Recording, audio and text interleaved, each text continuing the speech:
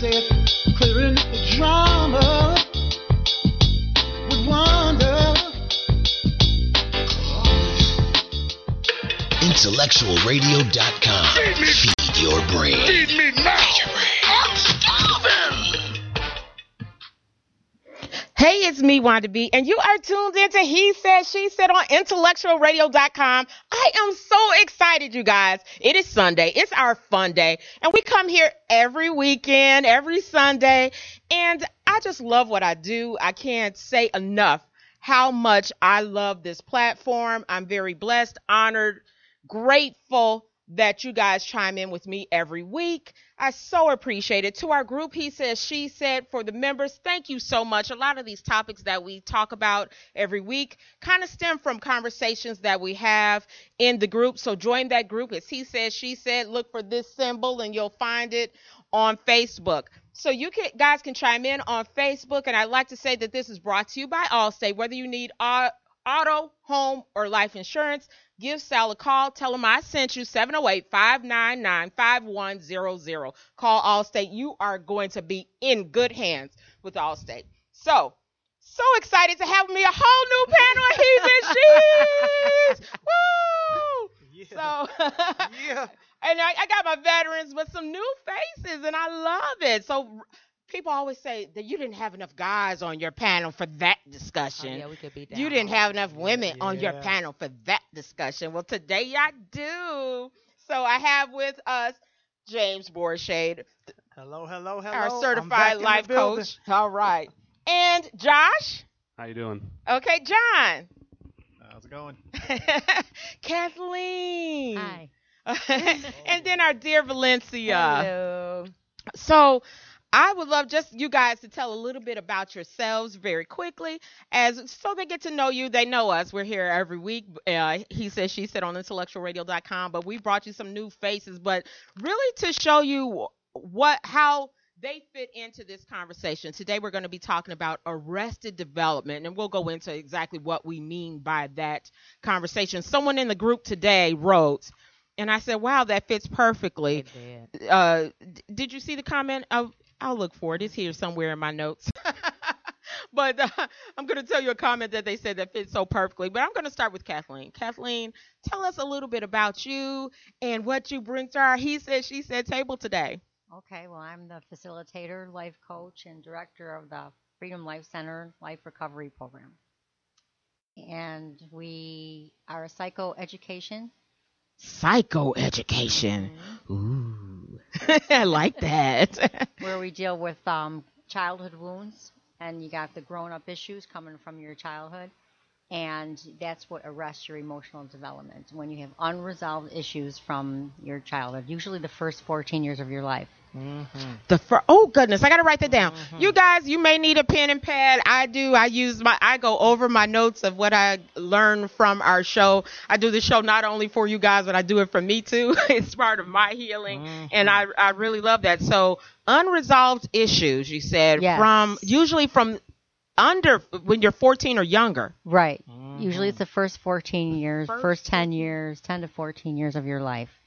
That's when you're growing, your brain is growing, and if you've been traumatized, it will arrest the emotional development. You can grow up physically, but emotionally you will be stunted or stuck at the age of trauma.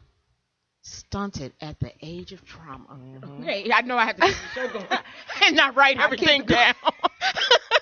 I'll keep going. There are a lot of 40-year-old, 14-year-olds. Yes. That was kind of the comments. There's a lot of 6-year-old, 40-year-olds. Yeah. There are a lot of 3-year-old, 90-year-olds. That's true. Yes. Yes. Someone said in the group today, what did they say, that we stopped developing at 8th grade, or that seemed like our comments were from an 8th grade level. So that's because they might be. Exactly. So that is. That comment you have it. Okay. And so I'll move over to you, John. Tell us how you come to the table. You're from Freedom. What's the name? Freedom Life Center. Yeah. Yeah, I was introduced to Kathlleen because of a need in my marriage issues, and that was back in June of 2014 is when I first met her. and came to her classes. And she, on the orientation night, is when I felt touched. She said, everything that's happened to you, everything you've done is not your fault.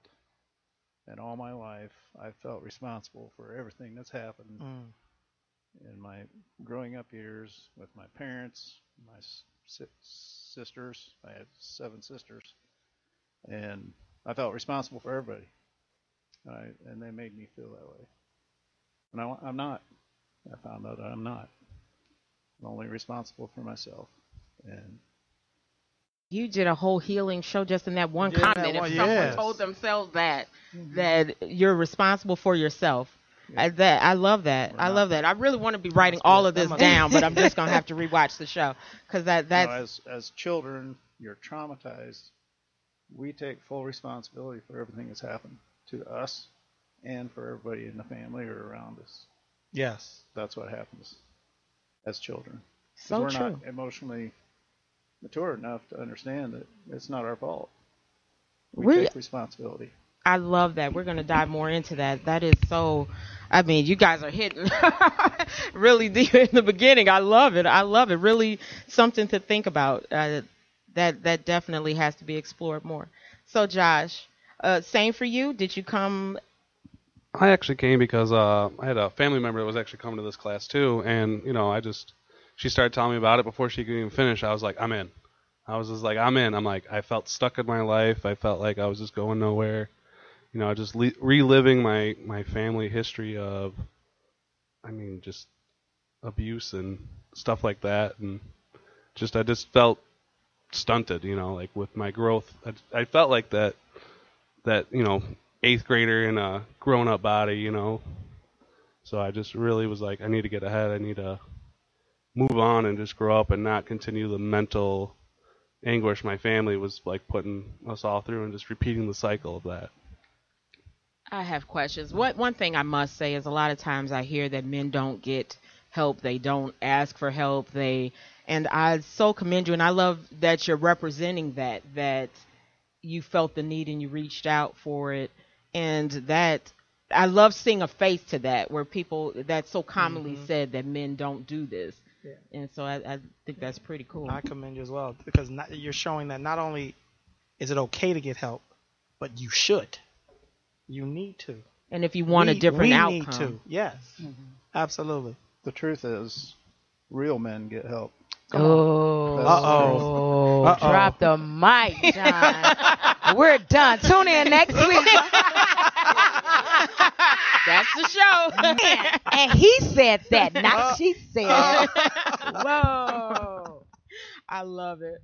So you guys are familiar with, I don't, well, you know what, let's do a quick, so I feel like they know you, but what if there's someone watching goes, I don't know her, and I'm assuming you guys know. So James, tell us about yourself. Well, James Borshade, I'm a certified life coach, but I got into life coaching only because I needed help. And so I started reading and studying, and I went to a coach and thought, okay, as I've gotten to a certain point in my journey, and we're all continuing a journey, I felt like, okay, man, I've read so much about this stuff, I might as well get certified in it and start helping other people as I walk along my own journey. And so my job is to help people get to a place in their journey where they turn around and start helping other people as well. I started my journey from going to Journey to Wholeness Center. My dear friend Kimberly Davis opened it, and as she brought in her practitioners, I started going to them. She said, you know what, you can go to them as part of your package here. And I was like, perfect. And I was taking advantage of them all and loved it. And then the show was birthed, and I heard you on a show, or we were on a show together. We were on a show together, yep. And everything you were going through, as I'm divorced, and through that divorce, still I was healing from it. But listening to you, it was like hearing what I thought my ex-husband would think or feel, and I hadn't thought of it from that perspective, because I felt like he didn't talk and we couldn't communicate. It was like I was hearing you say things that I thought explained things for me. And a lot of the times it's difficult for us to talk. I try to make sure that I say the things that I think we're all thinking, but we don't say. Sometimes because we don't know to say it, or sometimes we don't have the words to say it. And so it is difficult for all of us, but I am trying to sometimes push back the difficulty to say the things that I think you all don't know we really feel.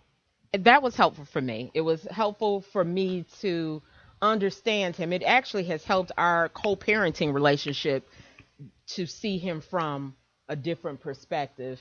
And so that was helpful. And then I used you as a life coach and brought him on the show, and the rest is history. And dear Valencia, from Facebook, you were doing the Relationship Tuesdays. Yes. And I just loved your opinion and how you were always factual opinion. Her factual opinion.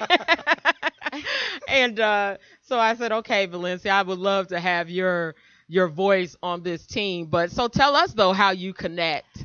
Well, I met Kathlleen through my husband. I met my husband, and he put all his chips on the table in that very first conversation we ever had. And he let me know who he was before Kathlleen and what I see now. And the stories of him before, I can't even imagine. And so that made me want to, I've always kind of been on a journey and knew there was more. Like I always say in our shows, people say, do the work, but what's the work? Where are the tools? How do you really get it done? And my little book here, I got a book for my thing, and it's actual work. I go home, I have work, I have things to read, things to go in your brain to retrain you and do things different.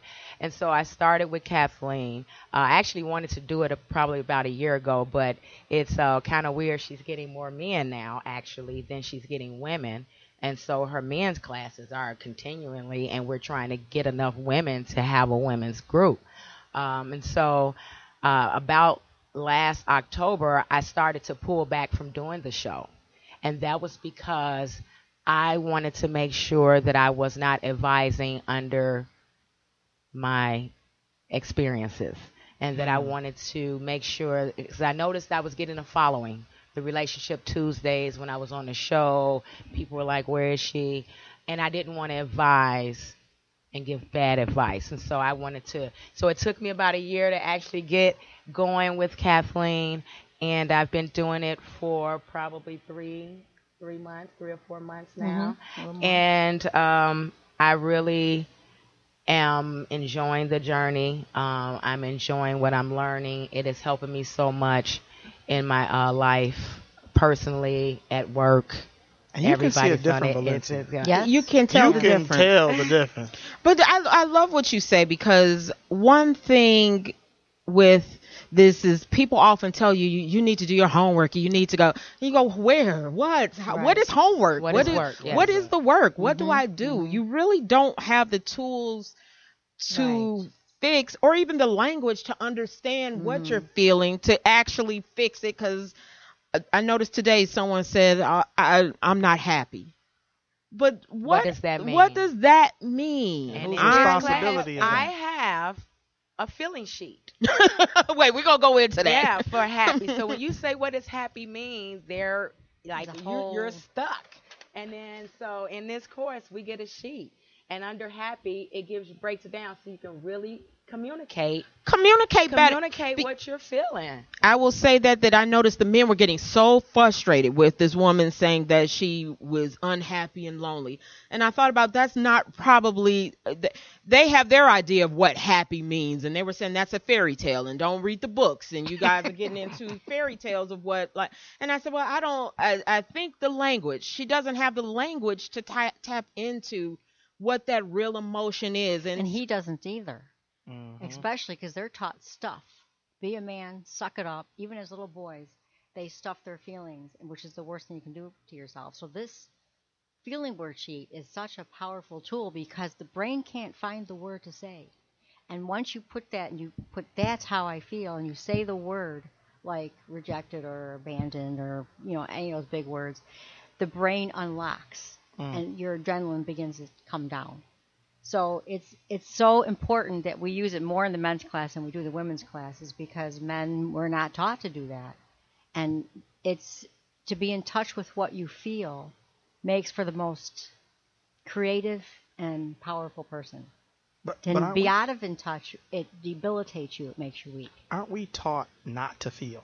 Men were. We- You were taught society and the way you were raised. Yeah. We are taught men do not want conflict. Right. You will go to every extreme to avoid Avoid it. conflict. Women want resolution now. Mm-hmm. Right. So what men are taught, conflict's okay. It's okay. It can be Go resolved. for it. It's okay. Because every conflict resolved creates intimacy. That'll Every preach right conflict there. resolved. I want to write all put this that mic- down. put that I mic need right here. somebody else to Say host that it one so more I time. can write notes. Every conflict resolved between a couple creates intimacy. The doors of the Every- church are now open. We will take your tithes and conflict offering. Resolved. Creates intimacy. intimacy.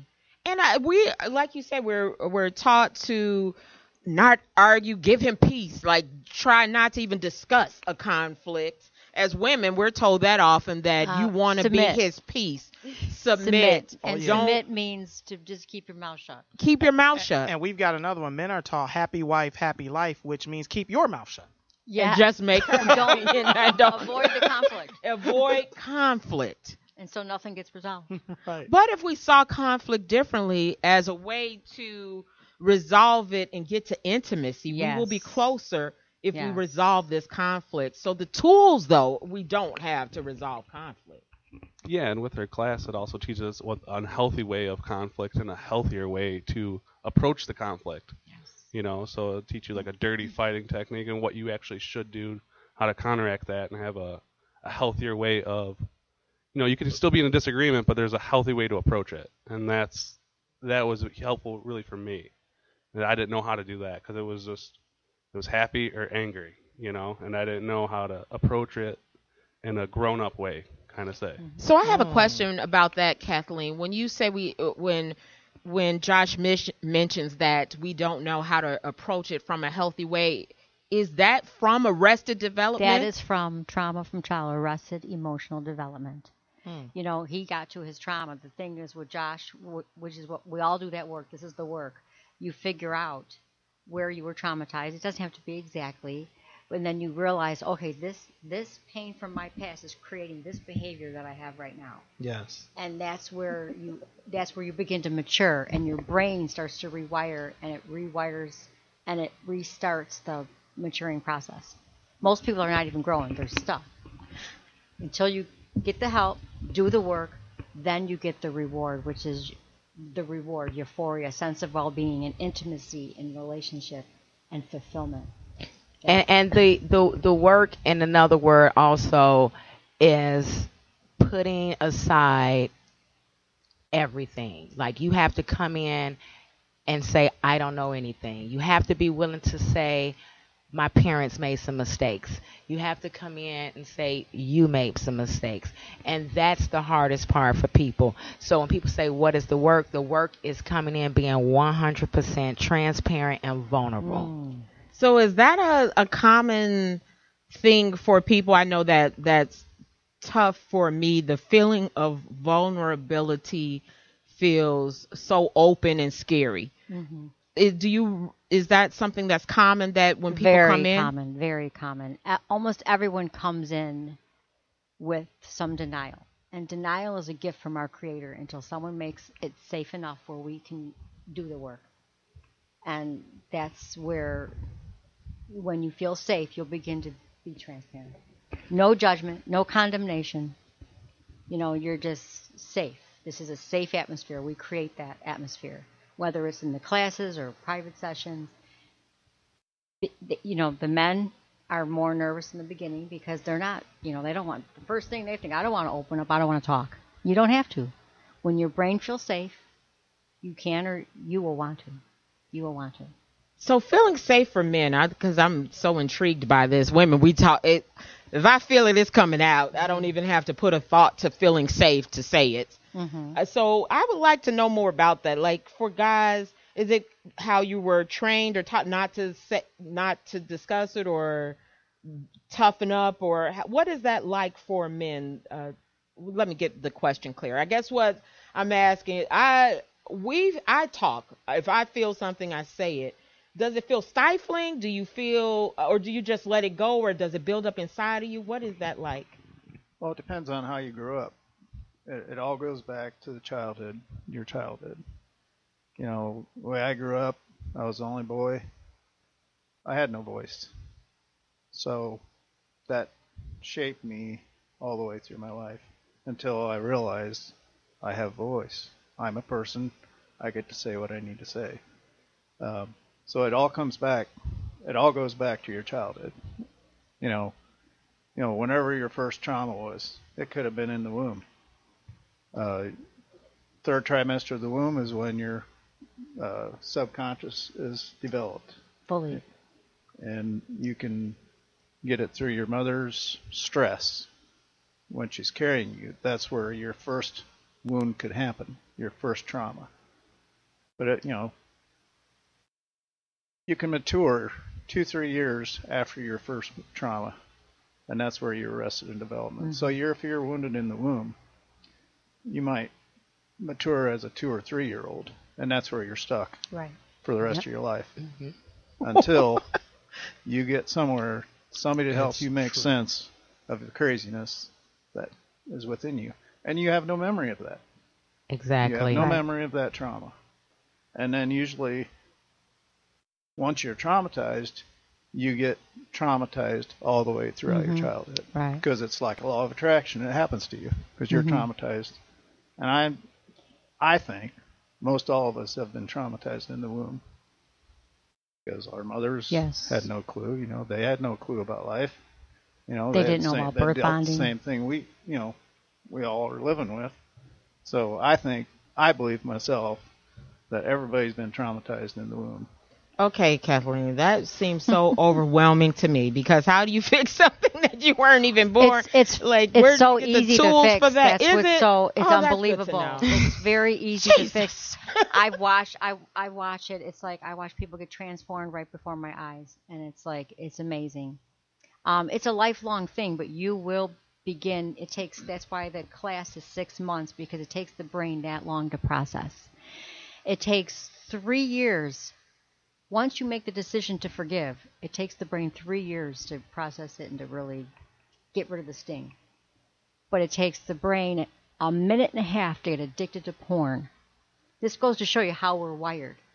And so we go back in there, and we help your brain, your subconscious mind, not your conscious, because it's all stored in the subconscious mind.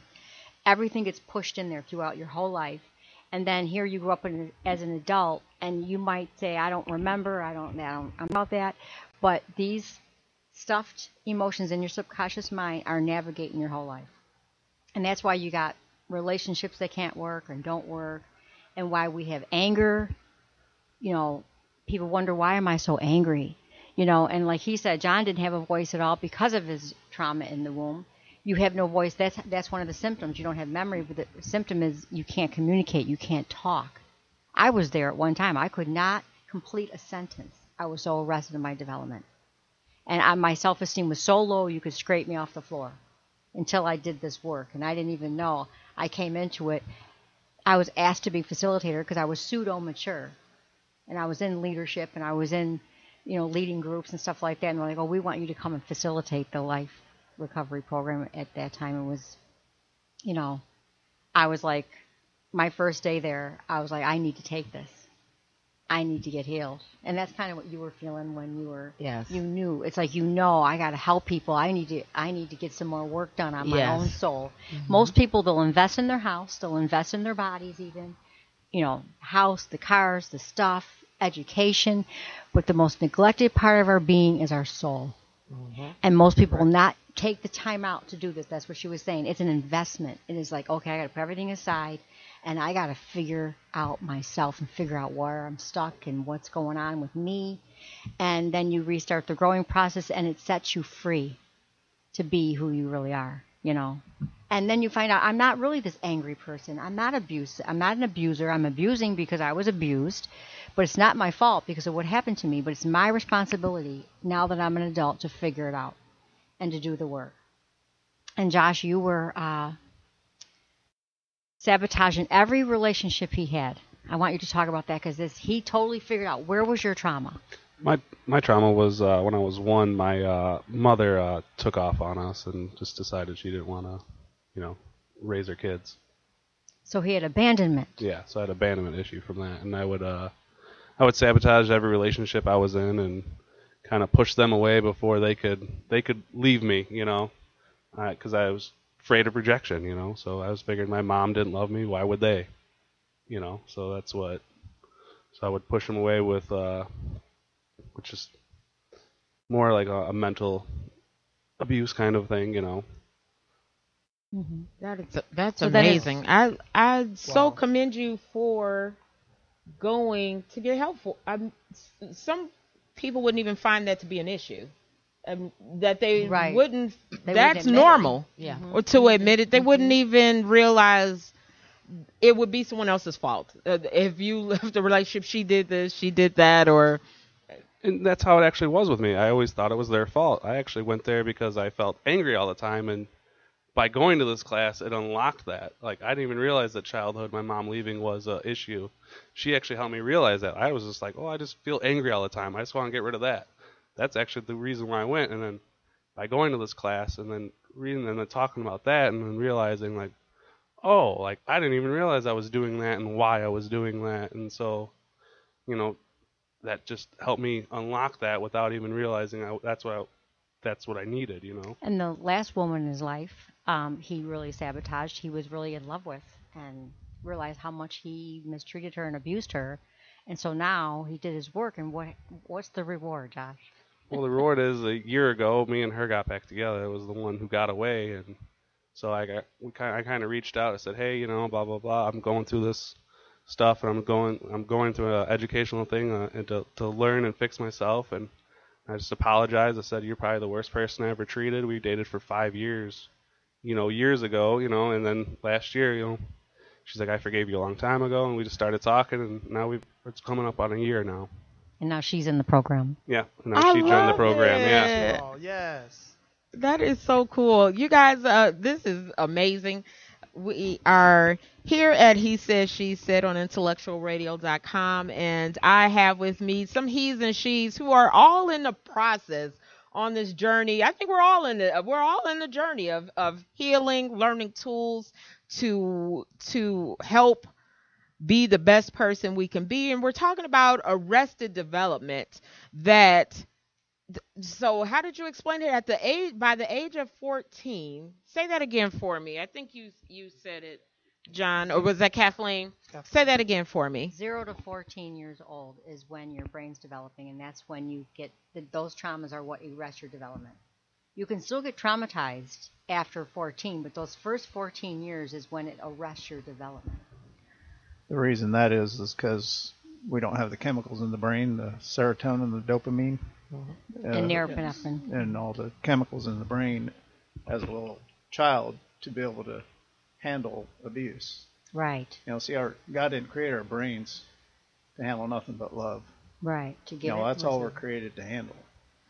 So, and that's where the enemy comes to destroy us, because he knows. And another thing I was going to say, none of this will work if you're not willing to do just like you said, lay it all on the table and take full responsibility for yourself. You can't blame anybody anymore. You got to take full responsibility for your own healing and your own recovery and reparent yourself. Mm-hmm. That's all. You basically got to reparent It's a self-parenting class. A self-parenting class. I'm a parent. So I'm thinking of this from both ends. I'm like, I have a son that's 14. Oh boy, like he's right at that age. Well, what's so cool is once you do the work yourself, you can go and reparent your children no matter how old they are. That's what I found refreshing. Me too. That's scary. This is a little frightening to me a little bit, but it's good to hear that you can reparent yourself as well as your own children. Even if they're adults. Yes. You can change it. And I think it's important, though, it is frightening to hear but that should also make, how you get afraid, oh my God, we're going to get snowed in. You go out and you get the food and you store up and you put the gas in the car. This is the same thing. If that's frightening, do the work. Prepare for it. Prepare for what you need to do. And I think with the children, there's a lot of things that go on pre-14 that people have marked as normal.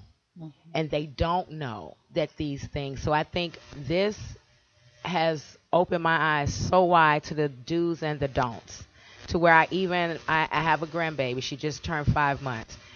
And I started calling her chunky butt real quick. And I was like, I can't do that. This class made me aware that I cannot say that, because that's doing something to her right now. Like my big head grandbaby? Yeah.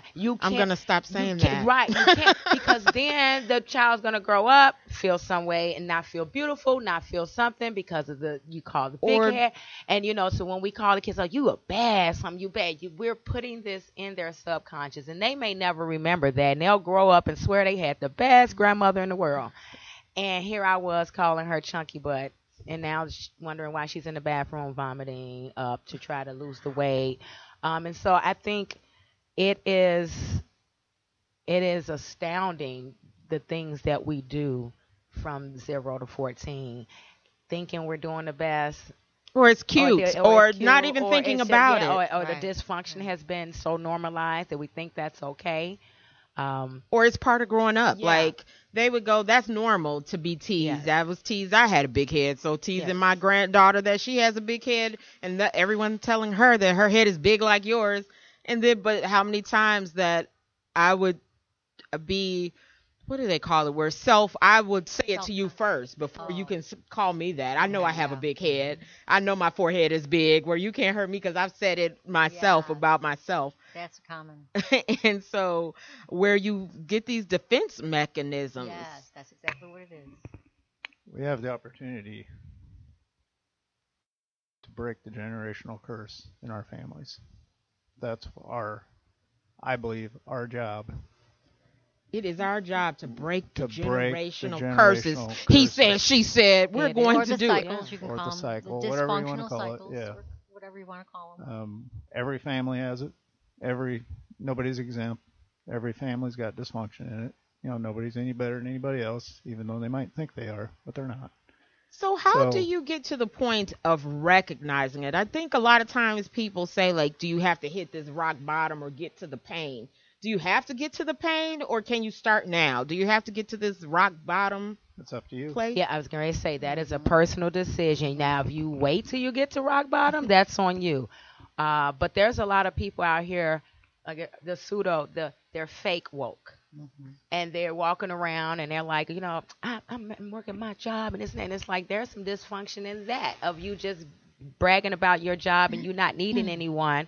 And it's kind of what I was saying when you and I on that one post where we were talking about the question was, would you be okay if you were single for the rest of your life?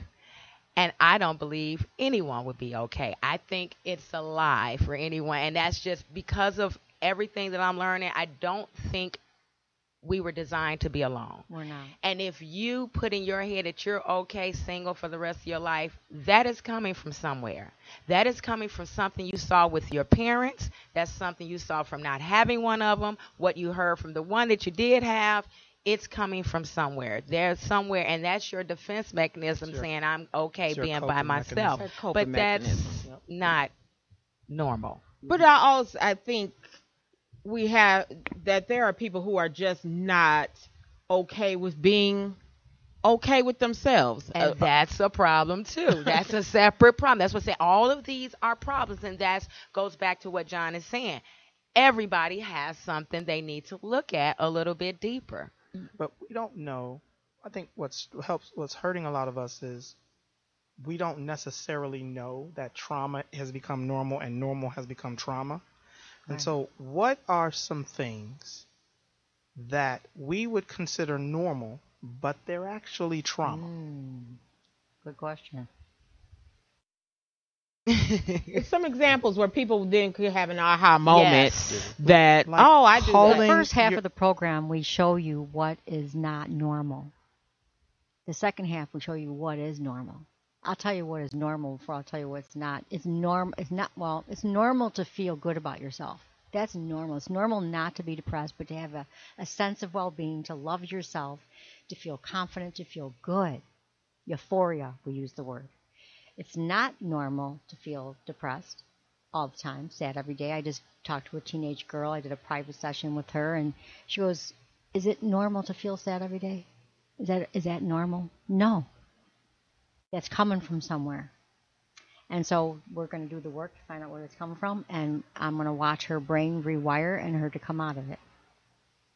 So, Josh. Yeah, and like the rock bottom thing. I think everybody has their own personal rock bottom. It may not even look that bad compared to somebody else's. So, like, for me, like I said, like, everybody thought I had a good life, before that. But I was at my own little personal rock bottom where I just couldn't take that next step forward, where I was just stuck for 10 years, doing the same thing over and over again. The definition of insanity, do the same thing over and over again just to get the same result. And that's where I was at. I just couldn't get that next result. So that was my rock bottom, even though on the outside my life looked great, I had a good job. Had pretty much no rent where I was at, and I had money, not like a lot, but money, So I was doing good, and everybody thought I was happy. Just inside, I was just depressed, and I thought I was where I was going to be single the rest of my life because, and you look back at like the family history. When my mom left, my dad pretty much stayed single, so I thought that was normal. So it's going back to the family cycle and it's trying to just change it, And I think like she likes to tell us all the time, it's not your fault what happened to you, but as an adult, it's your responsibility to change it. I like that too. I'd write that down if I knew I couldn't talk and write at the same time. So I'm going to come back and write that down. I like that one. This is so important. And a lot of times to notice what isn't normal, even in your workday, when the arguments you have with people, when I'll use myself, when I have a reaction to something that someone else would find, why am I having this reaction to this? Maybe I need to stop and think. And sometimes I can't even begin to think where I got it from. But now I know I probably wasn't even born. I'm trying to remember an incident in my childhood, and it could have been in my mother's womb. So I'm not going to remember that incident. So that's kind of good to know, because I always go back to why. When's the first time I felt this way? Why am I feeling like I don't want gifts, or I don't want this gift, or I'm not worthy of this, or I'm going to worry about money like this? Where did this start? And sometimes I don't know where to begin to do that work. Well, there's different things that arrest your development, different abuses. The number one, deepest, most severe is rejection within the home. So you think, when was the first time that you felt rejected? What is rejection? Because I don't think I know. I would absolutely feel like I don't have a problem with rejection. Tell me no, but what does that? But I may. That's a good. that's a good. I don't question. think I know. I what told that her we looks were going to like. get that question. Yeah, it's the refusal to be accepted. You don't feel accepted. In the very definition of love, rejection is the opposite of love, not hate. Love is the ultimate feeling of being accepted and wanted. Rejection is the opposite. You don't feel wanted. And like he said, the brain can't handle. The only thing we're wired for, the way we're created for, is love, to give it and receive it. And when you don't get it, it throws everything off. And you go through life always struggling. So rejection isn't necessarily someone telling you no, or you can't, or no, I don't want. So now that makes sense I to can me. share where I am starting to put the pieces together, because that's one of the things that this connects a lot of dots. I'm still working on some stuff, but I have connected so many dots. And so my rejection came, I always heard this story from my mom that, oh my God, you used to cry all the time for your dad. I just used to just let you just sit there and cry for your daddy because you were spoiled for your dad.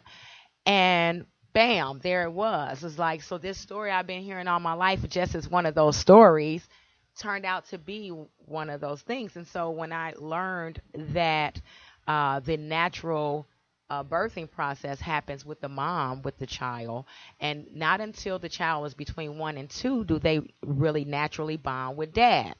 And so I use that information. I'm going to stop you. Just because birthing process doesn't necessarily mean the 9 months then. It's not when you say birthing process, it's not talking about the mother giving birth. No, it's the birth bonding that you bond with your mother. It's the bonding process. And so the natural bonding process happens with the mother, the child and the mother. And then between 1 to 2 is when the bonding happens with dad. And so I wanted to share that with my son because he was feeling, he said the words, he felt sad with his new baby, that she seems to freak out every time that he has her. And so I wanted to give him that information to let him know, don't take it personal, don't feel bad, just wait, she's going to be upset. And so for her not to be upset when the baby going to want dad between 1 and 2. So I shared that with my mom, and my mom was like, oh no, you skipped that part, you went straight with your dad. And I said, oh my God, this has been something from day one that she, and like I said, not to blame her or it doesn't make me angry at her. She didn't know any better, but that's what she did. That made me feel that. And then so now I do remember being close with my dad, but was it naturally or was it from rejection? And then when I became 11, 12, I felt another rejection from my dad because he didn't want me to grow up. He wanted to keep me a kid, a girl, his baby. His little princess. Yeah, I was supposed to stay that way. And then I didn't get from him. And then he brought different people in our home as his own. And I felt like they were in my space. So I felt rejected. And he was calling himself doing a good thing. He's helping. He's helping people. But what that looked like to me and what that felt like, and I don't even know if I recognize it then. These are the pieces I am putting together now. And then I had to write a sheet of paper. What did I love and hate about my mom, my dad, myself, my ex-husband, my current husband? And all the things that I hated about my dad, that is exactly the men that I dated. So when you say, where is the rejection? And I guarantee you, whether you knew your dad or not, and though that's rejection in itself. You're going to feel that. You're going to want to know, where's your dad? When you go to school and everybody's talking about their dad, where's your dad? So when we get into that mundane argument on Facebook about what's worse, the toxic mother or the absent father, they're all bad. Everybody said the absent father could not cause harm because they weren't there. Yes, and it's like they all have the wounds, the same wounds. The reason for the wound being there is different, but the wound is there. But I think we got the the rejection from the parent, but then you got to think about, are you rejecting yourself? Your thoughts. Think about your thoughts. What does that look like? We can pretty much give an example of how you reject yourself. Negative self-talk. I'm not good enough. Why are you so stupid? Why'd you do that? You're so dumb. What's wrong with you? What am I? Who do you think you are? You're too fat. You're not pretty enough. You're ugly, you're not smart enough. You don't know what you're talking about. Just all the negative self-talk that we do, and don't even realize we're doing it until you stop and figure it out, do the work. So we need to stop and think about what we're thinking about. Yes. Yeah. I think. Go ahead. I think we're touching on some important subjects. But I would love for us to dive a little bit deeper into this. What are some of the things that we do normally in today's society that we feel is okay, but really it traumatizes, whether it's our spouse or our children? And so you mentioned the conversation that we keep having in the He Said, She Said group about what's worse, the toxic mother or the absent father. The reason that question keeps coming up is because we think it's normal for dad to be absent. Yes. Right. And I don't think people really understand that is trauma. Yes. It is trauma to the child, and it is trauma to the parent who is left to rear the child without the second person. Which creates like a snowball effect. Seriously. Dads are just as important as moms in a child's life, which I don't think that most people really understand that fully. They don't. But, you know, you don't want an abusive dad in the home either, or abusive mom. They're both bad. But not having one, because I can go through, there were tons of comments on this particular post of how many people, men and women, agree that not having them there was okay. They weren't necessarily harming because they weren't there. And that the mom, not that they could be both, but that a toxic mother is always going to be there. Mother's always going to be in your life, but the dad not being there had no effect on their lives. Is what negative. They think absence or abandonment is normal. Yes. So, and that is what you mentioned. Some of the most difficult trauma is rejection. So when you leave or exit a child's life, they feel two things: abandonment and rejection. Yep. That's right. whether they've ever met you or Or not. not. See, there's other things. That's the thing. They once again, something they still think it was their fault.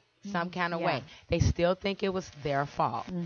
Like that's why when you go through divorce and they talk to the children all the time, and you're trying to convince the children, and the children want to know, what did they do? What can they do to keep mommy and daddy together? So if they feel like if they fall out on the floor and the both of you come to rescue, then they're going to keep falling out on the floor because they think this is what. Or if they're going to cry, I'm having something at school, to bring mom and dad to school, because they think that they can fix it because they think they broke it. So it's, yeah. Yeah, for me, I don't think any of them's worse than the other one, because like for me, it was the opposite. My mom took off, my dad was there. You know, so Exactly. and I don't think any of them's worse than the other as far as which one's worse, the abandoned parent versus the, toxic one. The toxic one, because Abusive. now the other one's trying to make up for that one, so it almost snowballs it to worse, like we were saying, now because they're trying to make up for both parents. Where, like, my mom took off on me, and my dad, grew up, like we were talking about, the man didn't have the emotions, so I didn't get that motherly love growing up. So I didn't know how to show emotion because I didn't even get that, So I don't really think, like I said, I don't think it's one's worse than the other. I think they're both equally bad because the other one tries to make up for the other parent not being there, but they can't. And kids humans create coping mechanisms early. Yes. And the coping mechanisms it's where toxic behavior starts, because you're trying to cope with the pain that you feel that is indescribable, to be honest with you. Well, from 0 to 14, children take 100% responsibility for all losses in their life. Josh can verify, what did I do when you're a little boy? What did I do to make mommy go away? Yeah, what did I do to make Because I was the youngest one. So I was the last one to come around, so I felt it was my fault mom left because everything was good until I came around. So I took responsibility on that. And then growing up, I think it was, to me, like it was even weirder for me because, I did have a lot of friends where their dad wasn't around, but it was barely any that had no moms around. Yes. The only people that really didn't have moms around were their parent passed away. So to me, it felt even more odd and more out of place. So I felt even alienated from people even more. Right. So this is very validating when you come in, you realize you think there's something wrong with you, and you think you're defective, and you think you're not enough, and you're not good enough. And, rejection acts as an umbrella to all the abuses, whether it's sexual, physical, emotional abuse. Rejection, you can have rejection without ever being molested or incested or physically abused or emotionally abused. You can have just rejection alone is the deepest of the wounds. But if you have the other ones, you got rejection too. So we get healed and we tell them that I have kids who have been adopted from birth. They don't even remember their birth mother. What did I do to make my mommy want to give me away? And I have this wonderful parent, but in their brain, they didn't get that bonding at birth. And so they feel rejection. The rejection comes through the womb. It comes through the umbilical cord. And they're born with that sense of rejection. And so I have to tell them every time they come to class, it's not your fault. And so at the end of graduation, I said, what did you get out of this? She finally said it out of her mouth, it's not my fault. And if she can just tell herself that every day as the issues come up, that's such a powerful tool because those are the things you need to have with you when you leave out of the class to be able to help, because you're constantly going to have these things come up. And That's the only thing. See, you're left with this high adrenaline when you get traumatized. That's where you start going up and down. These crazy adrenaline and anger issues and whatever issues, just depression or stress. Adrenaline is the worst chemical, is the strongest chemical in the brain. And so the only thing that lowers it, no amount of medication can lower it.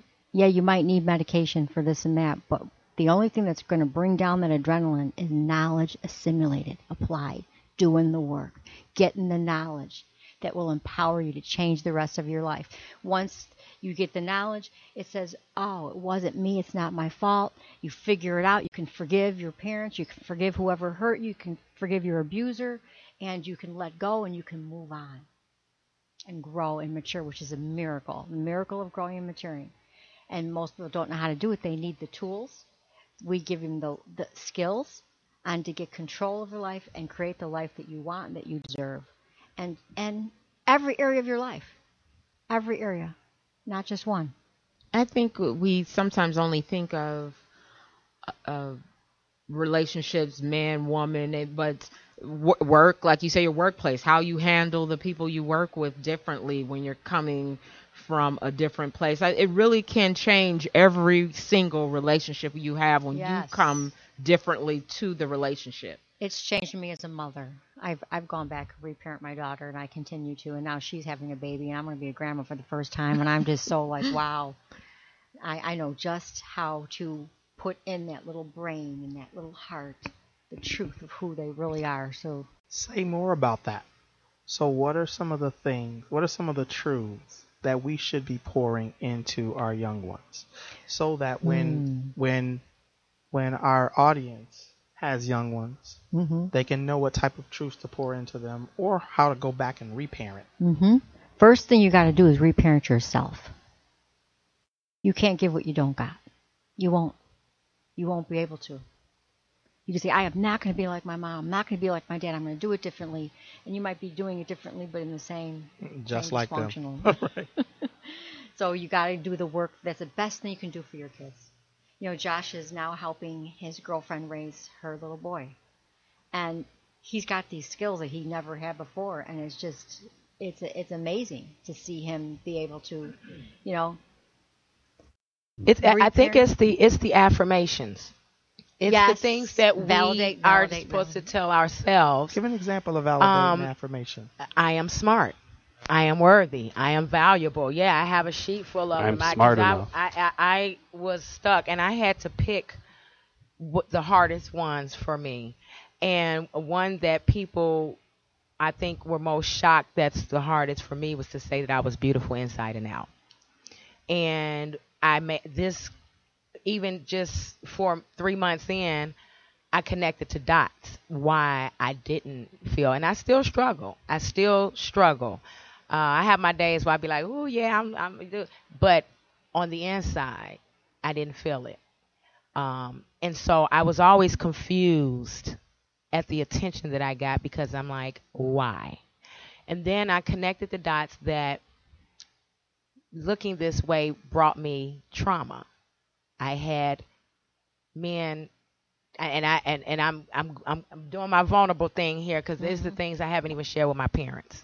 Okay, I've had 2 different men, grown men, kiss me. Okay, I lost my virginity to someone at a young age, and he was 18. I was like 11, 12. And so people that I would meet would already prejudge me. And so that ain't what pretty equal to me. So I didn't see that, and I still struggle to this day. I am working on that. I am still working on that. And so these affirmations that you have to tell yourself that you're smart, because I've seen the reverse. I've seen people tell you, oh, you can't get this, and when you're working with your kids with their homework and your frustration, you're telling them they're not smart. They can't get it.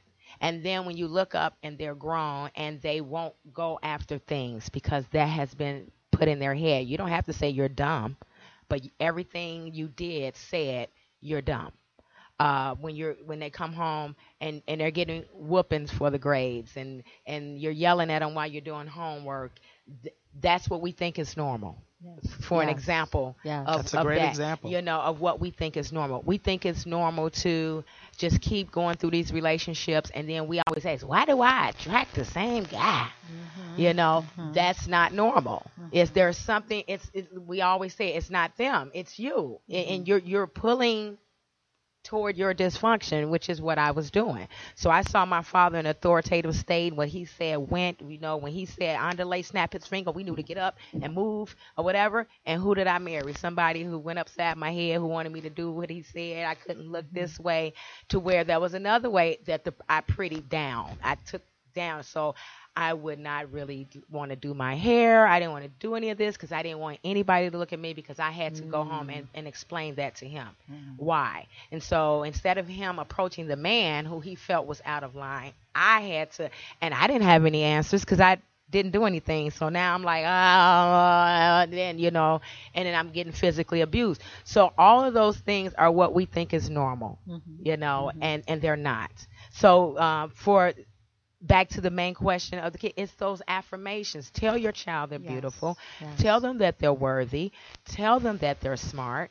Tell them all of this. Tell them they are enough. So we had the one post where it was an anonymous post, and the parent was constantly rewarding the child with the good grades, and then was wondering, now what are they doing wrong? Yeah, you're wounding both of them, because you're making. Explain. I didn't read. Okay, so there was a post. There was a post where the posters wanted to be anonymous, and they were giving a scenario of the two children that they have. One of them excelled very well in school, and they reward them with money and all this stuff, and then yet they have the one that's not bringing those A's home, and they wanted to know, are they doing anything wrong by not doing anything and rewarding and it's like, yeah, you are. You're doing both of them an injustice. You're teaching the first one that they should be rewarded for things that they should be doing, and they're going to always look for that. And then the other one, you're showing them they're not good enough. Right. They're not smart enough. Instead of finding what that child's talent is, if you want to do rewards, reward them for what they're both good at, and know that they're different and that they're both worthy. But we think that's normal. That goes on in so many households where we pay you so many dollars for your A's, and if you didn't bring home the A's, what is wrong with you? Because your brother was able to do it. This the same work. What are you doing? And so that's another example of what we think is normal. Great example. Great example. They need to know they are not a grade, that they are a worthy person aside from their grade. And that's one of the first thing on our IAMs, I call it the I am list. Whatever you attach to the words I am, you become. Those are the two most powerful words in the universe. Started in the very, very beginning of the Bible. And God said, I am that I am. And he wants us to know our I ams. So what you were describing, Valencia, was judgment. Yeah. Yes. Do not judge your children. Right. Or teach them not to judge. And not to judge themselves. You know, we don't have to have an opinion, but we all have one, right? I know for me that I judge myself so harshly. That's the that worst. That is why I am judgmental on other things. I judge myself to the highest amount of judgment. Do you know Do you know what the highest form of intelligence is? No. Intelligence is? No. To look at yourself without judgment. Observe yourself without any. Your life. Observe yourself. Don't judge yourself, because if you judge yourself, your brain gets locked up and you can't do anything about it. How do you do that? I guess we'd have to come you to look this. At yourself. Yeah, come to the It's class. a whole nother show. Yeah. You're tuned in to He Said, She Said. Judgment, I believe, is the number one killer of the soul. Oh, then that would be my number one killer, because that is of the soul. It ages you. It ages you. It destroys you, physically and emotionally. Yes. It's when I started to realize. When you judge yourself, you're judging everybody else too. You can't help it, because that's how you think it's normal. You know. That hit me from an experience with my children, when my children didn't want to tell me something, but they told their father, and they told and I was like, why wouldn't they want to tell me? I'm not a. And then why didn't she come to me with this? And why did she come to her dad with this? And why does everybody not tell me? And I had to, when I started to think about it, I'm like, because they think out. But I was like, but I'm not judgmental. But then I thought, what do you really think about what she's doing, though? What do you really think about it? That's good that you did that self-observation. You were observing yourself. And that's the self-rejection we were also talking about earlier, That's rejecting yourself is by judging yourself, Yes. I never thought of rejection the way you guys are using the term rejection until you're saying that, because now I could go back and say all the things where my parents used to reject me, but I would have absolutely not thought that was rejection because it wasn't I feel very loving parents. I'm not, but at the same time, their best or what they knew how to do. They didn't know. They didn't know, no, and I absolutely know that. But I never thought of it as rejection. I look at rejection as poison, and I look at judgment as poison. You wouldn't eat poison, would you? We wouldn't go out and eat poison. So don't poison ourselves or others with judgments. But that's the number one problem in the world today is we live in a religious, judgmental world. It's most religions are judgment. I had a religion I grew up in. That was horrible. But isn't that was his trauma? Bible? I don't know. But see, no, we're not talking about a relationship. He's talking about a religion. Religion. Yes. Yeah. So this is critical. I think as we hit these points, showing that giving new language for what rejection is critical, because new language gives you new tools. New tools gives you new processes. That's critical. And religion, not relationship, but religion is one of the areas that we must protect our children from. Yes. Because being under the wrong teaching puts them under rejection every week. Yes. And then when you attach God's name to it. Yes, and that is it doesn't get any more confusing than that. Yeah. Because you're saying the one who created you to be the way you are is rejecting you. That's right. Growing up, God is not the same God today to me as he was growing up. God is he loves us. He loves everybody. He's not mean. He's not judging us. He's not judging me. He's not judging anybody. But that's what we're taught. What we're taught. It's hard for people to realize that, and this is why people become atheists or agnostic, because they're saying this can't be the loving God. This can't be right. You're saying the one who created me to be me does not like me. Yes, very good. How do I rectify that? How do I reconcile that? Well, breaking out. You got to rebel. You have to rebel. The only time you do is a good, healthy rebellion. You have no choice but to rebel. So how does that look, though, for the person who's married to their church and married to what their pastor says and married to what your... He broke out. I broke out. She said it earlier. You literally have to get to a place where you say, I don't know anything. Yes. Everything I thought I knew, I'm throwing in a garbage can, and I'm going to start over. And I did that. I did too. Yes. You have to clear off the table. Just like this table Yes. Everything I thought I knew, I got to throw in the garbage. First thing you put in there is God is love. Yes. And everything's got to be centered. And filtered through that. Yes. Through the lens that God is love. That God is love. There's the lens. There's no judgment. And then you got different definitions of love. Right. But God's love is unconditional. Right. And it's a very close emotional acceptance and feeling. It's Exactly. ultimately to feel accepted by God. Exactly. And when we start there, then you can give that kind of love to someone else. That's right. Well, he's our daddy. He's our daddy. And he loves us. He will not reject anybody. Maybe our earthly daddy or earthly mom rejected us. He'll never reject us. So many people, the reason we don't put chapter and verse in this program, we don't make it it's not a prayer meeting, it's not a Bible study. It is you coming to do your work on your soul. And because a lot of people come in hurt by churches, hurt by religion. And then you got the people who come in mostly the abusive. And this was way back, men were taught, you submit, and they abused religiously, scripturally abused, and so we don't let them come in there with their Bible breath. You gotta do your work on your. I'm gonna use that Bible breath. Yeah. And see, and what Kathlleen said, Kathlleen is also, you have something in common, life coaches and pastors. Mm-hmm. So she knows the word, and so she can battle people who use that as their defense. I welcome that. Yes. And so, and I grew up, my father was a pastor at one point, and then he set the family down, and he says, just like you would sit your family down, tell them that the parents were going to divorce. And he says, we're leaving the church. We're leaving it. So you're going to see some cussing and some smoking and some drinking. And we was like, what? You know?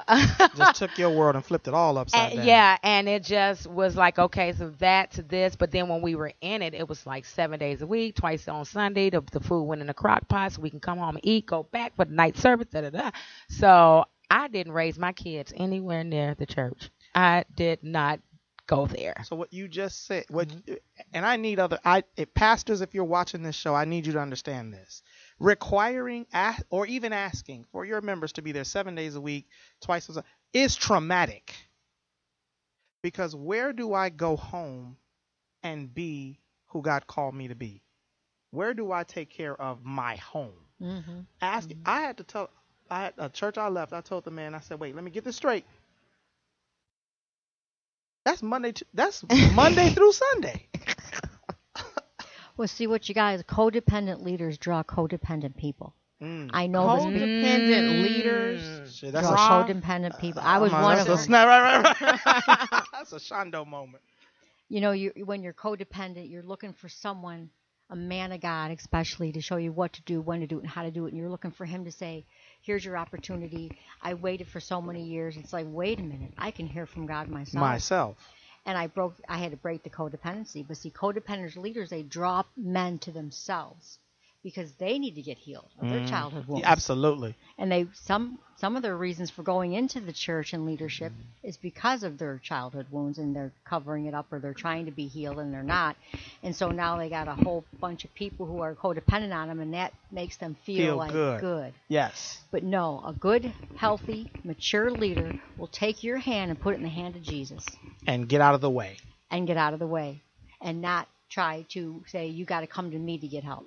No, you got to go get your help from your Creator, from your I am trying not to say, Good job. I noticed it.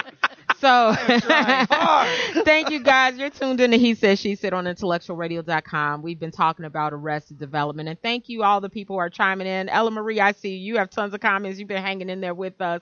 We so appreciate it. That's my sissy. She said, love you, Valencia.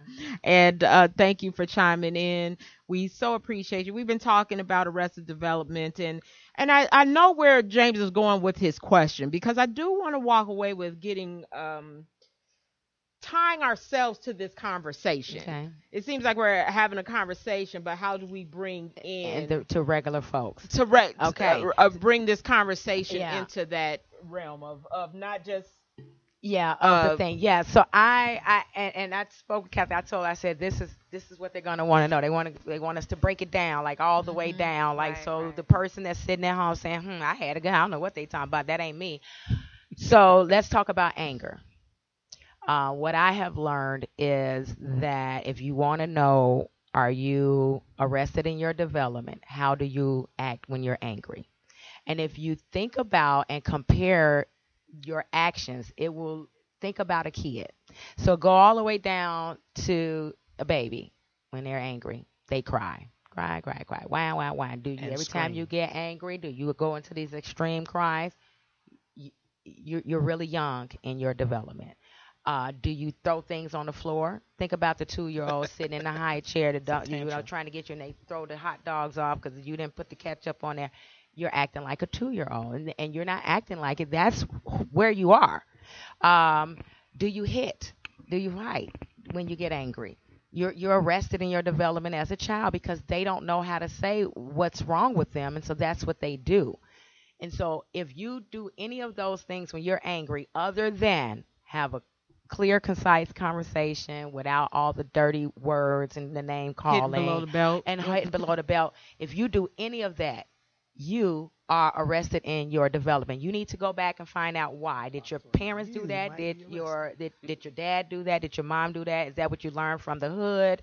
Where did you learn it from? You learned it from somewhere. So that would be one of the big ones, I think, how you respond when you're angry. Yeah, for me, mine was the temper tantrum, and that's how I looked at myself, and that's why I knew I needed help. And I was just like, I felt like a toddler throwing a temper tantrum, and I thought that was kind of normal. Like when you went, what do we do that's normal that isn't normal? And that was it. I thought my getting angry and being verbal, and I hit walls, I hit doors, broke stuff like that, But I thought it was normal. I wasn't bad because I wasn't hitting her, or I wasn't hitting them. So I was like, oh, I'm not that bad. But then I just kind of sat back and realized that I felt like the toddler, like you said, and that's where I was like definitely arrested in my development, because it's like I can't get past that. And Kathlleen gave me the words and the tools to use to actually have a disagreement with somebody and actually treat it like an adult and have a conversation. And so what do you do now? What do you do? That's a good question. Okay, so now I can sit back, and there's nothing wrong with taking, like she says, like a timeout. Mm-hmm. Letting your anger get down, so that way you can actually sit there and realize it. I will go to the word sheet that she said and find out how I'm feeling instead of just angry. Mm-hmm. And if I'm feeling like if I'm again, like I'm still, trying to get in touch with the word irritated, resentful. Are you disgusted? Are you furious? Are you feeling rejecting annoyed? yourself like that, making you want to like have that? So it's like, and then giving me the techniques to do a clean fight and just talking, just saying like this a is clean fight. A clean fight. Just tell them how you feel and why you feel that way. And sometimes you're just reading the situation wrong.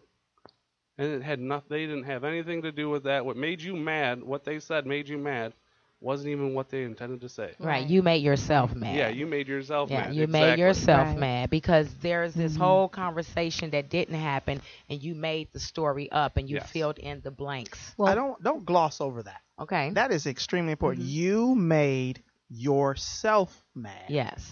Because of the story you created. Yes. Which you hit somebody hit a trigger, a perception, right? And it hit something you were traumatized by younger. Yes. And you went back to the story you told yourself when you were whatever age you were arrested. Yes.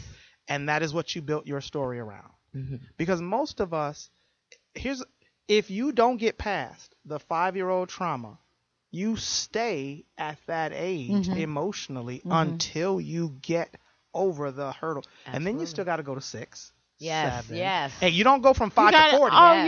You don't go from 5 to 40. We use the Eric Erickson, the psychologist Eric Erickson.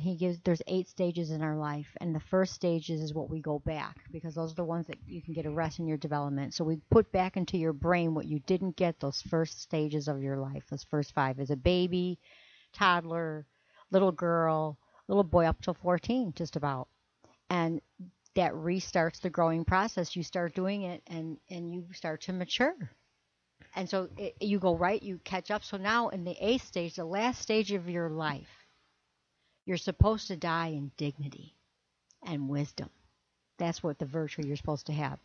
And so if you don't, you will die. And how many people do we know? They die in despair. And so that's why we need to do the work. And Eric Erickson figured out the stages of what you're supposed to get at each stage of your life. And the very first stage of your life as a baby, if you don't get your needs met, and you don't remember, but one of the symptoms is you have trust issues. Absolutely. That's the virtue that's supposed to be created in that first stage is trust. Share more about what that looks like, getting a baby's needs met. Oh, well, you got, it could be just physical needs, fed, changed. When hers was crying, when a baby cries, you don't let them cry for. That's what I needed you to say. Yes. Because in our community, we're taught let the cry. Baby cry. If you pick the baby up, you're spoiling the baby. Yes. But what you're doing is you're teaching the baby that your needs are not important. Yes. That's a need. They're crying for a reason. Yes.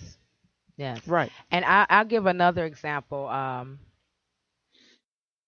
I had an issue with sharing with my partner my money and having them control the money.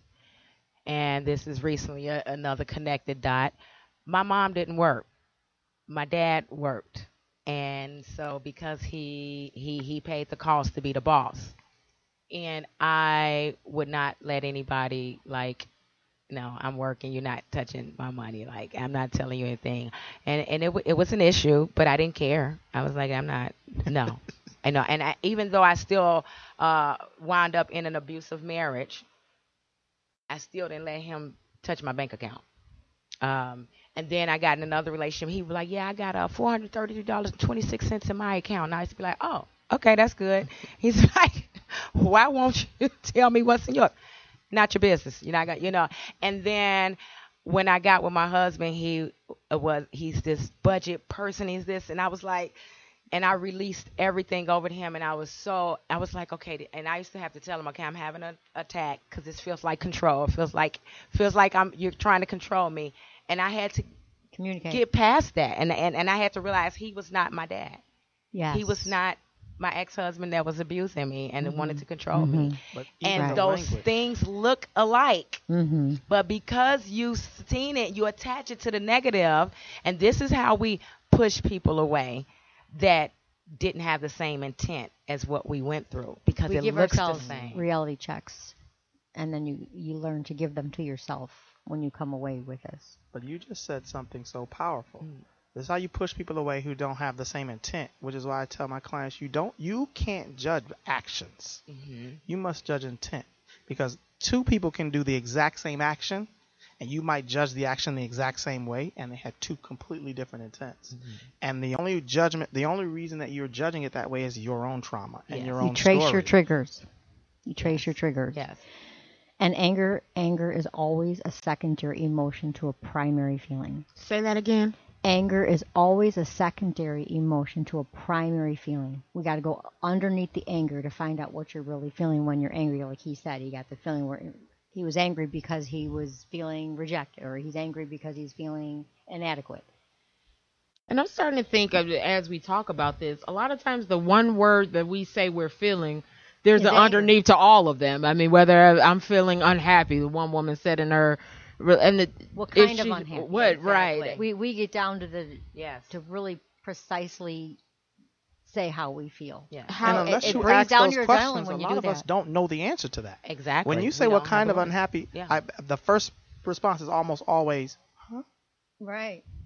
Because the brain can't find the word. Or they start saying what other people are doing. So why am I happy? They're explaining the situation. He started explaining some situation versus really what tracing your trigger. And I think that is something I like for people to do. 98% of our triggers are coming from two places: unmet expectations and faulty perceptions. Those two. Unmet expectations and faulty perceptions. You're perceiving it because her father did that to her, so she perceived every man to do that to her. And so she developed what we call a life commandment that we got from Dr. John Savage, who's still living, but he's retired. But he came up with that term, which is, to put it today for everybody to understand, it's just a belief. You get a deep core belief from the traumas that you grew up with. And you can grow up with a life commandment or a belief that never get married. There's one. Some people get that one because of what they grew up with. That's the first thing she talked about, was that caller that said they're never going to get married and they want to stay single. The trauma probably is they grew up with watching her parents in a not so good relationship. And so she developed a life command or a belief that, don't get married. Or a lot of men have that because they're taught that from other men or their fathers. Don't ever get married sometimes. Yeah, it's the ball and chain thing. Yes. And some women were brought up with beliefs or life commandments that men only want one thing. And that's not all men. So unmet expectations, and the other one was faulty perceptions. Faulty perceptions. When you're arrested in development, you have faulty perceptions. Yes. Period. Oh, for sure. So it doesn't matter. Yeah. So we you all have them, understand. basically. We all have faulty perceptions. Yes. I like to call them warped. Our perceptions yeah. are warped. Skewed, warped.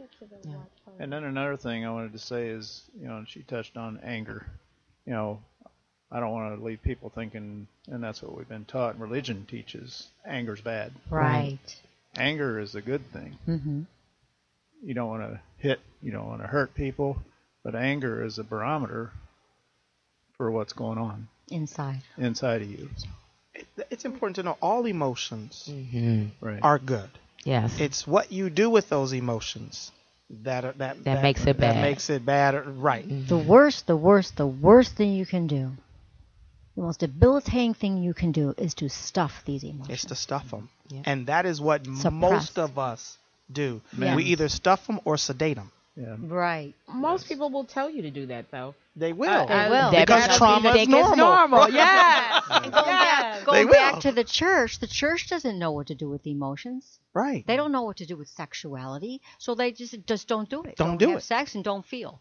Don't feel. Faith is just obey. Faith is a feeling, because faith works. It's released by feeling loved, Yes. and that's in the Bible. Yes. But yet they didn't know what to do with it. So I learned the art of suppression from the church. The church. So did I. They tell you don't feel. And then you realize, once you throw everything that you learned on the table and throw it in the garbage, then you realize, wait a minute, I'm supposed to feel. And then I need to embrace the way I feel. And now I need to communicate how I feel. And then you could release it. Then you can release it. It's commonly said in the group, he said, she said, join it on Facebook. We have some of these same conversations. Well, a little bit looser. Let's get deep. In the group, in the group. But where was I going? Oh, it's commonly said the not feeling or giving that advice to. I think I'm often giving the advice, let it go. Right. And you go, well, I can't let it go. It's like you can't let it go until you feel it. Embrace it. And let it go. And express it. Feelings have to have an outlet. Yes. Eventually, they will erupt into destructive anger if you don't. A good friend of mine gave me this analogy, and I now give it to the people I work with. It's like a balloon. If you blow a balloon up and just keep putting air in it, eventually it's going to explode. Mm-hmm. If you don't let some of the air out at some way, somehow, eventually the balloon will pop. The problem is people don't feel safe enough to express I'm so what they glad feel. you went back to that. Yeah. Because I think it's important for us to know how, especially the men around this table, what does safe look like? Yes. Good question. What does safe look like to you? That's not always just being safe. It's sometimes we don't have the tools to know how to handle it either. Right. Like, because I didn't know how to, besides just pop. I mean, that was it. It was stuff until I popped. I didn't have the tools and I didn't have the knowledge to actually release that air, like you were saying. Mm-hmm. Right. And so I think that's a big part too.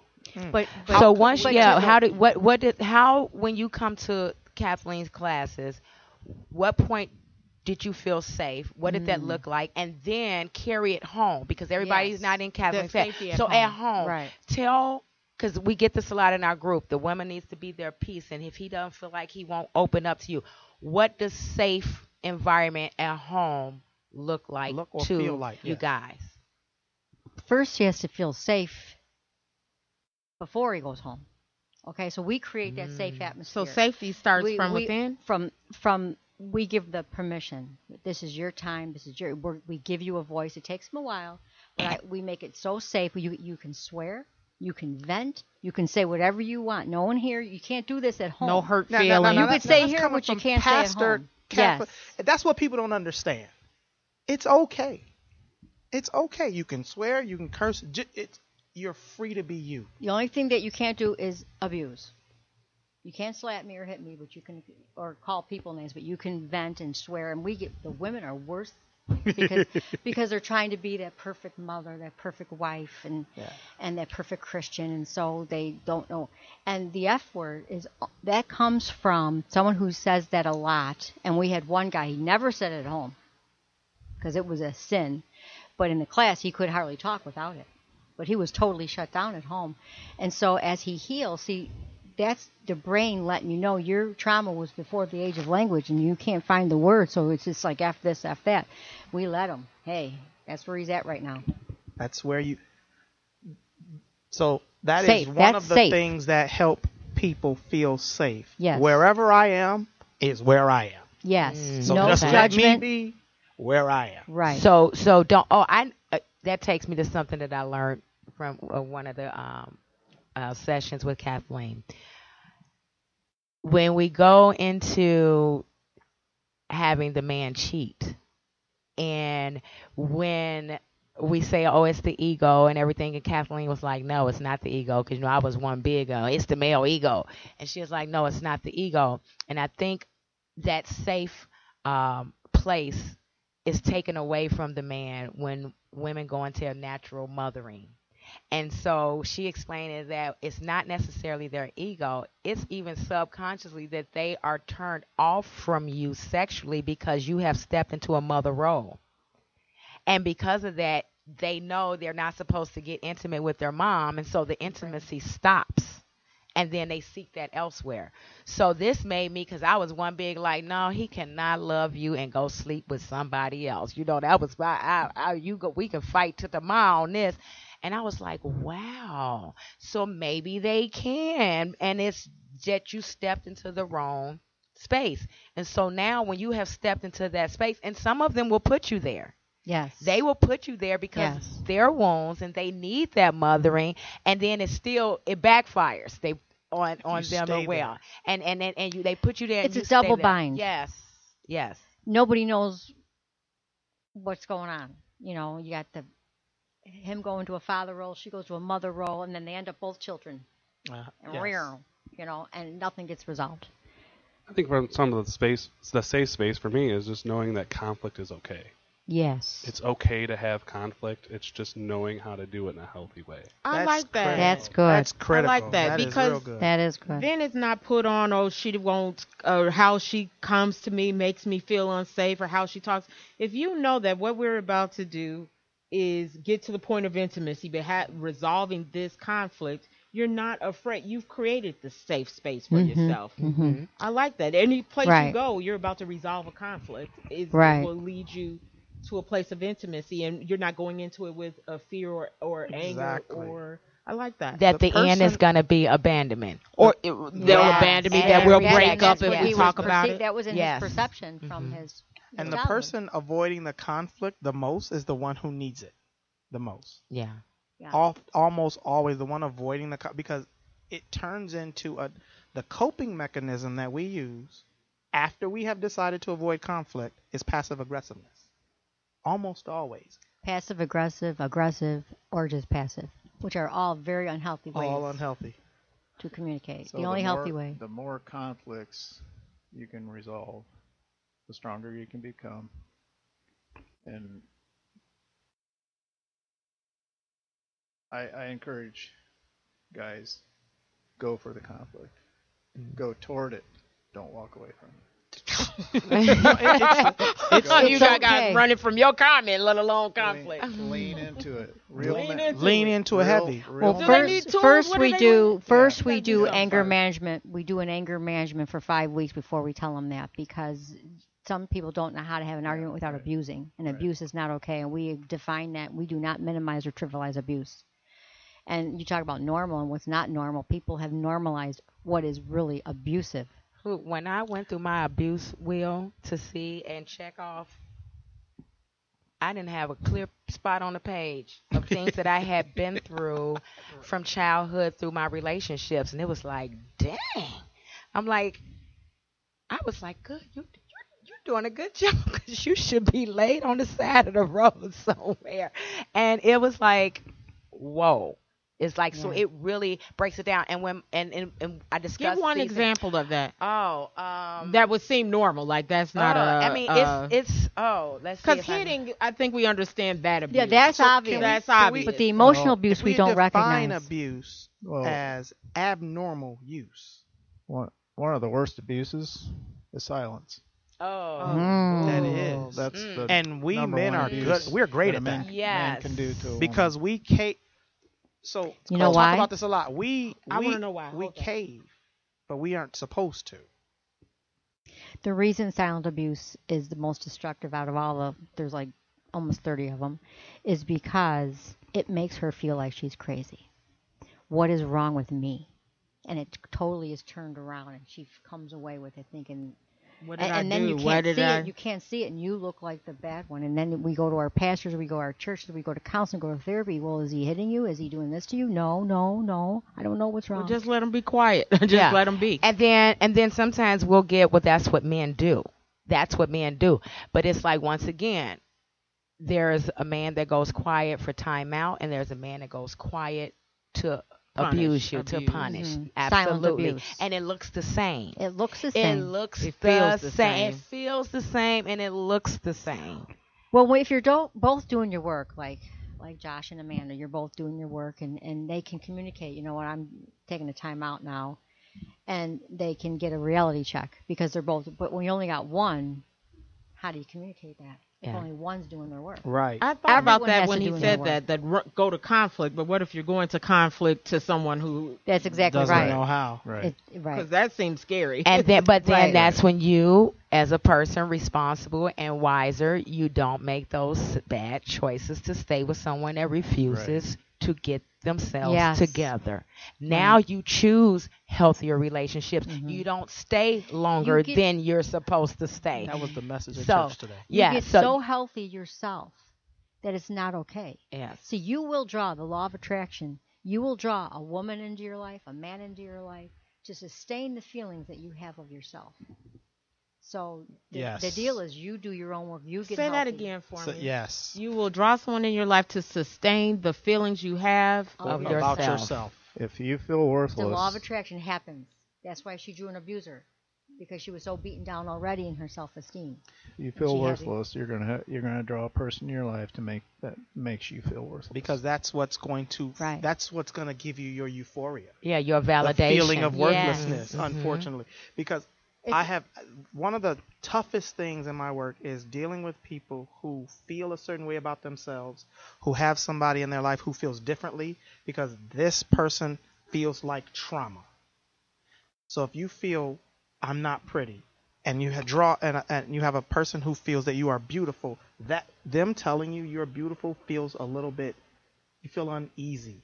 They're lying. That is really Right, difficult. right. Mhm. That is extremely difficult to navigate through, and they almost see, always end up it's- breaking up. A man can validate his wife or his woman. You know, he can do that, and that will help with the intimacy and the bonding. But he cannot reparent her. He can't. He can't give her what she didn't get growing up, and No. she cannot give him what he did not get growing up. And this is what we do. We both come into marriage trying to get from the other person what we didn't get growing up, and it doesn't work. Okay. They need to buy this show. You need to take this show and package it and sell it. Don't even put it on YouTube, So because that is powerful. You cannot reparent your spouse. Right. And most of us who have gone through trauma, and I say of us because we all have, Yeah. most of us, we are asking our spouse to reparent us. Yes. Absolutely. You know, give me what I didn't Give get. me what I didn't Subconscious. get. It's all Yes. subconscious. And then you got young teenagers and young people. They'll go from a woman will go from a man to a man to a man, or even a woman, because she's starving to get that validation she never got. and she thinks, oh, well, I'll go to a woman because now they're giving me more of the validation. Maybe that's where I should go. She at or least they understands me. She understands She at least me. understands me. She's You can see I've starving heard for this. Oh my God. validation. Yeah. I just talked to a teenage girl the other day who, she didn't get the birth bond.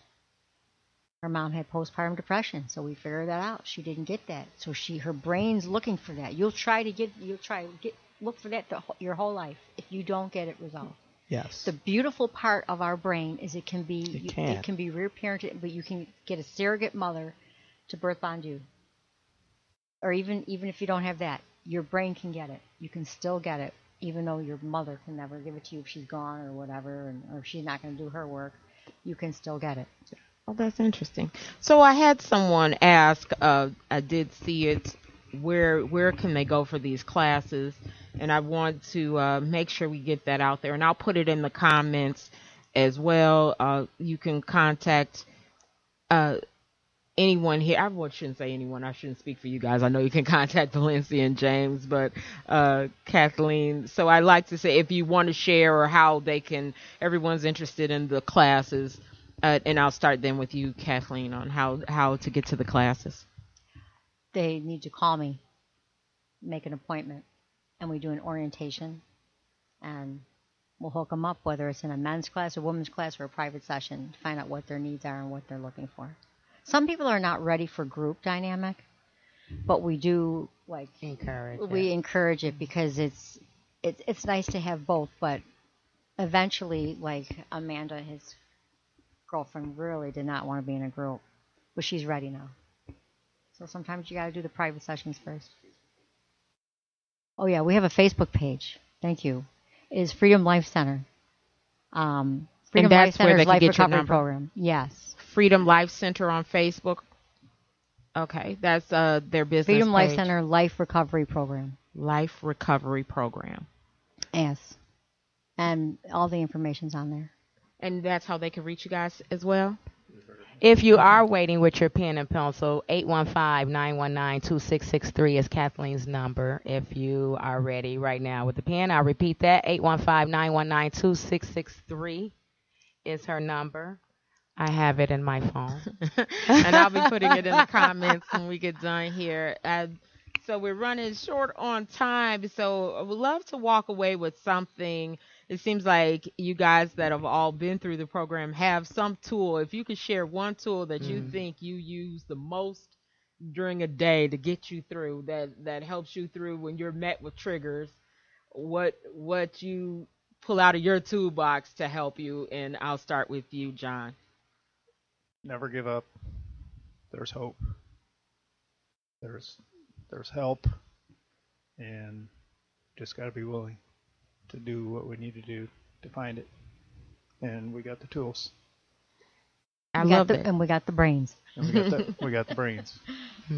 Josh, what's one tool you use? I mean, every day I try to just push myself just to at least keep where I'm at. If I'm only moving a tiny little bit each day to a better direction, I'm okay with that. Don't expect you're going to move yourself a mile every day. Don't put the expectations, like we were saying, on a high bar. Just as long as, like for me, as long as I'm staying where I'm at, or if I'm just moving a hair, I'm happy for that. Awesome. That's awesome. I think what I try to do is more of almost the reverse. When I feel myself in a situation with someone that would usually irritate me or agitate me, I have gotten to a new sense of compassion, because I know your action is coming from somewhere that you are, and you are not even, it's not even your fault. And it's not about you. And it's not about me, and it is not your fault, and I have the right, though, to leave you there and not deal with it. But it has really helped me because my biggest conflict issue was in the workplace. And this has helped me so much by saying, okay, I see where you're coming from. That's a high sense of self-awareness. Yes, Yes, so. it is. I want to share one of mine, because it just happened the other day. I reached out to, I make everybody my life coach in my life. So when I had an issue, I reach out to them. But to look at situations as a divine opportunity to heal that portion of my life that I'm realizing that I have conflict with. So to say, okay, well, you felt this way, you wanted to, but why?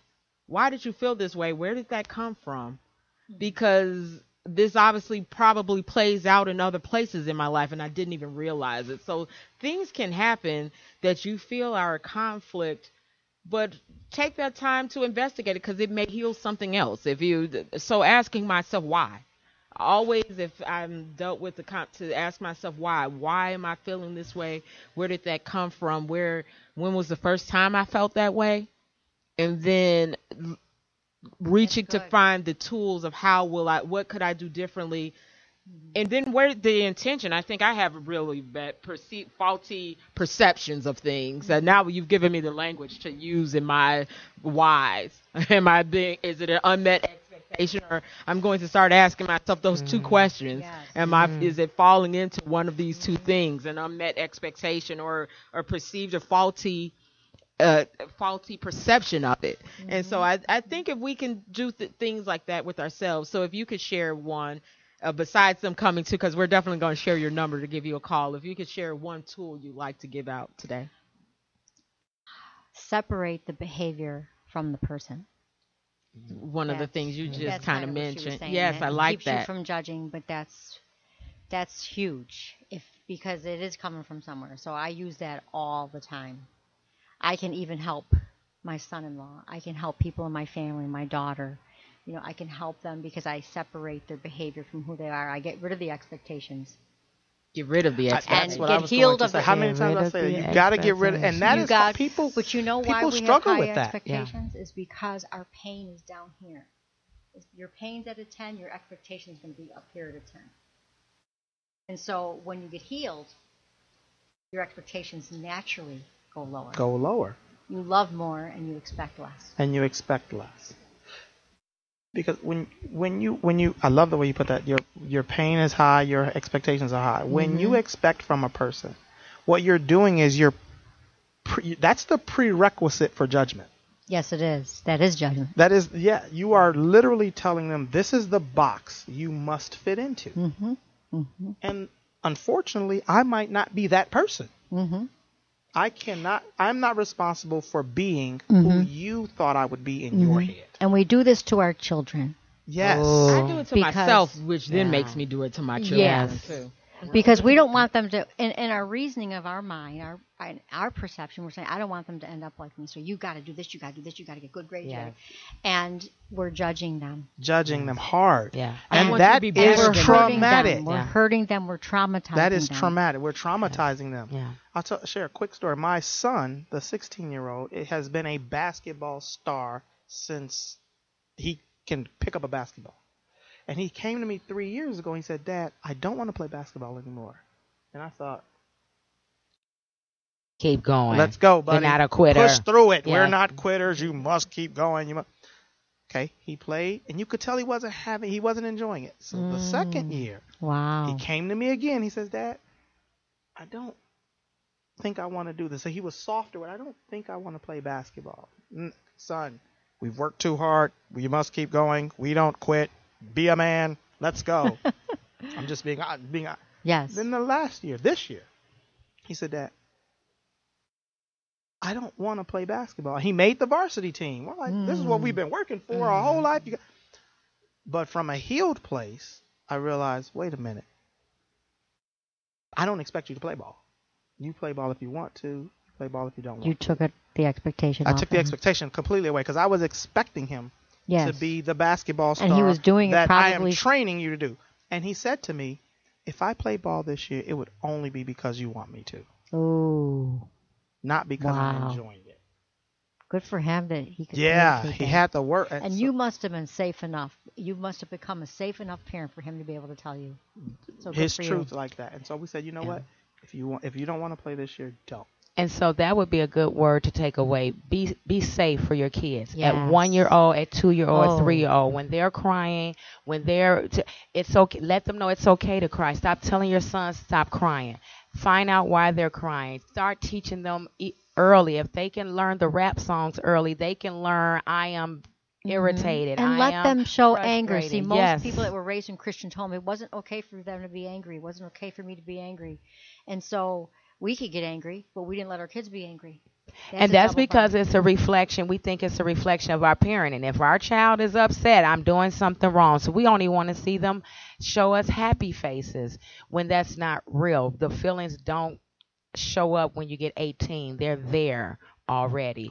So, if you want to do something different in your life, get yourself some help. But most importantly, your children, watch what you say. Let them show their feelings. Teach them how to deal with the feelings that they're feeling. Yes. And then maybe we can kind of stop this cycle. Yes. Yeah. Come on now. So we have run out of time. It goes by so quickly. Thank you guys for tuning in. I so appreciate you, everyone who shared, Marshawn, Pam, I want to name out names, but I really am running out of time. So thank you, guys. I so appreciate you. Please tune in. Thank you, John. Ella Marie, is that who was commenting earlier on the watch party, the people who chimed in on the watch party? And we'll give some more shout outs to you. But thank you so much. I would love for you to tune in next week. Same time, same place. We're going to be here on intellectualradio.com. I want you to stay tuned for Overcoming Obstacles with Jada Tennille James. It's a whole lineup here today at Intellectual Radio, but that's going to be another fun show. And I want you to come back here to He Said, She Said, same time, same place, 2 p.m. on intellectualradio.com.